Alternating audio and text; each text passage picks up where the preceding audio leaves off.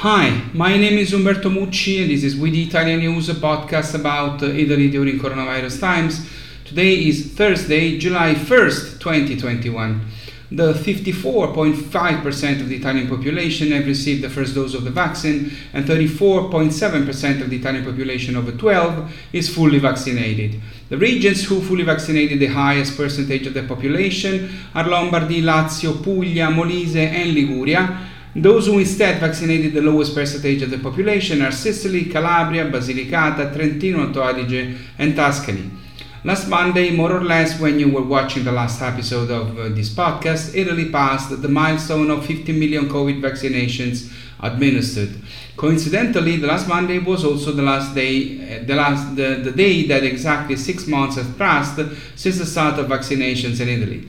Vaccination got off to a slow start back then. The goal of 500,000 doses in one day was first reached on April 29. The 600,000 daily doses, however, were reached on June 4.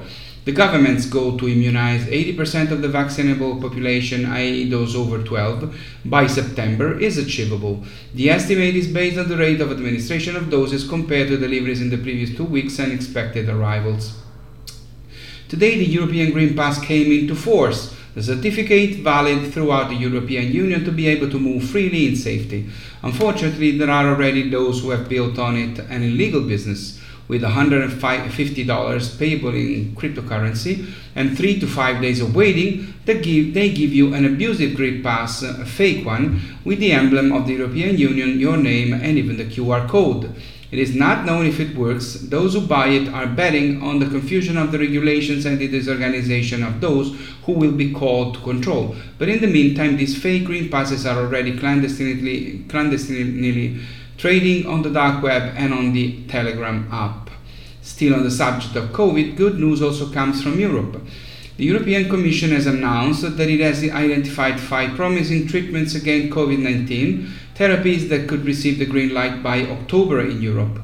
4 are monoclonal antibodies currently under review by the European Medicines Agency. Another is an immunosuppressant which is already approved for non-COVID patients and could receive the OK for COVID as well. Finally, to conclude the space dedicated to COVID, let's talk about masks. As you know, from last Monday, it is no longer mandatory to keep them outdoors in Italy, but a survey says that 80% of Italians will not remove them during the summer. It probably affects, in addition to the habit, the presence of many unvaccinated people and news about the increased contagiousness of the Delta variant. Speaking of masks, one that recognizes the virus in 90 minutes has been presented. It is an excellence that comes from the encounter between Italy and the United States, once again, developed by MIT and Harvard University with the support of a company in Milan, Lombardy, that produces fiber optic fabrics. This device has sensors that can intercept and signal the virus. The sensors can be incorporated not only into masks but also into other clothing such as lab coats. The sensors are designed to be activated by the wearer of the protective device and the results appear inside, so the person's privacy is guaranteed.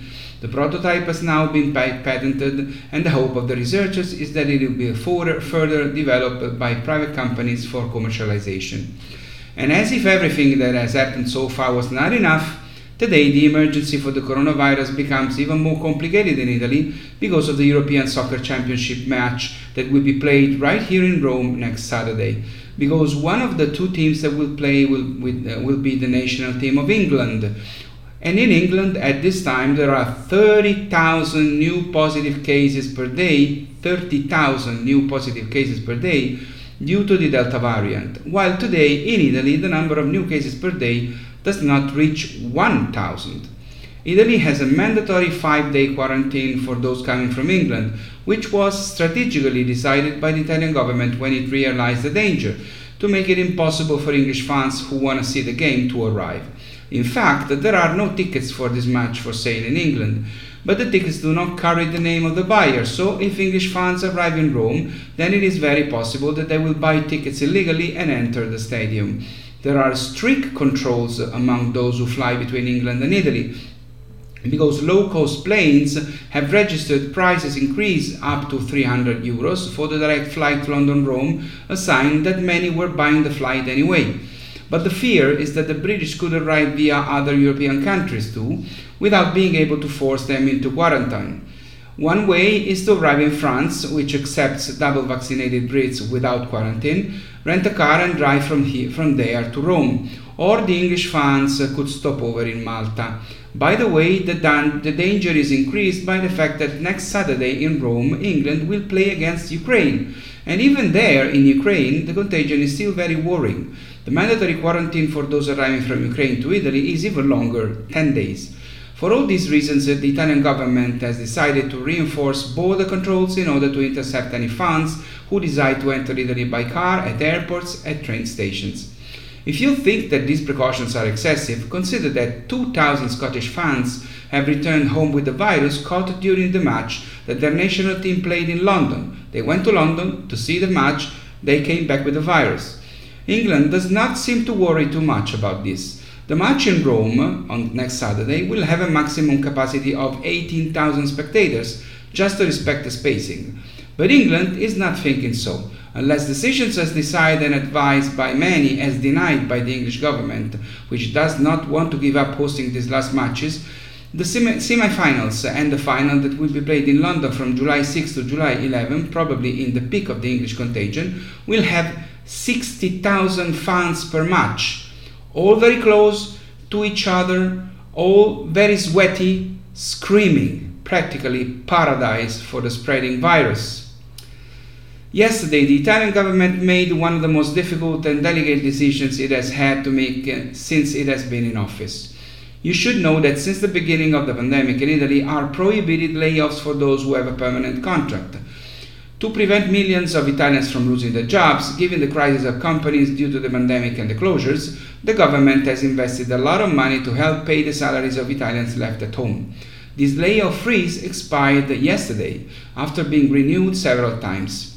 Almost everyone understands that it cannot go on like this forever, but the unions wanted to renew it again until the autumn.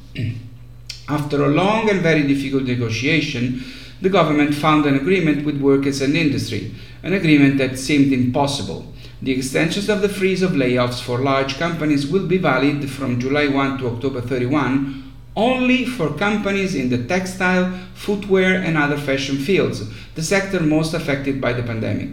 All other companies, however, will be able to fire their workers due to economic problems, but the government guarantees that for another 13 weeks it will pay wages to workers that companies in difficulty, those with the crisis procedure open at the Ministry of Economic Development, choose not to lay off.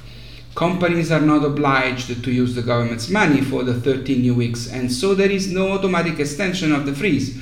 But if they do, then the freeze will go on for at least the full 13 weeks. They will not be able to lay off during this period. But the problem of work in Italy is more complex. If loss-making companies would like to lay off but couldn't until yesterday, since mid-May, as was partly the case in the past during the same period, many tourism entrepreneurs have begun to complain about the lack of so-called seasonal workers hired during the summer months. Bartenders, waiters, cooks, cleaners, lifeguards are not to be found. This situation is the result of different and complex causes, some structural and others related to the pandemic. There are the historical problems of the Italian labor market, first and foremost the precariousness and the black economy, competition from other sectors that offer more stable jobs and higher salaries, above all, but also some conditions due to changes in habits in the last year and a half, the sudden recovery that followed the closures to limit the contagions, as well as the particular effects related to the economic support measures decided in Italy in the last year and a half. The consequences of the epidemic, however, have intervened in the Italian labor market in many ways. For example, by discouraging some people from choosing jobs that involve constant contact with the public due to health concerns, but also by modifying people's lives, for example, in terms of where they live. Some of the seasonal workers are, for example, out-of-town university students, who in many cases over the past year have not lived in the cities of the universities, where they paid rent by working, for example, in bars or restaurants. Let me finish this video with a bit of good news coming from Cagliari, the capital of one of Italy's most beautiful regions, Sardinia. A library has been inaugurated at Cagliari Airport with a collection of about 1,000 volumes of history, fiction and traditions. It is the first library in an Italian airport and the third in Europe. In the whole of the departure area, it is possible to leaf through the books, borrow them for a month or accept an exchange, leaving the one you have finished reading and choosing an unknown one at the book sharing. All books are sanitized. It's good news because it tells of the recovery of travel and tourism in Italy and the desire to start exchanging something with others again and to read a good book, which is never a bad idea. It's all for now, it's all for today. Thanks for listening or watching. My name is Umberto Mucci. This was We the Italian News. I'll see you next Monday. Ciao from Rome.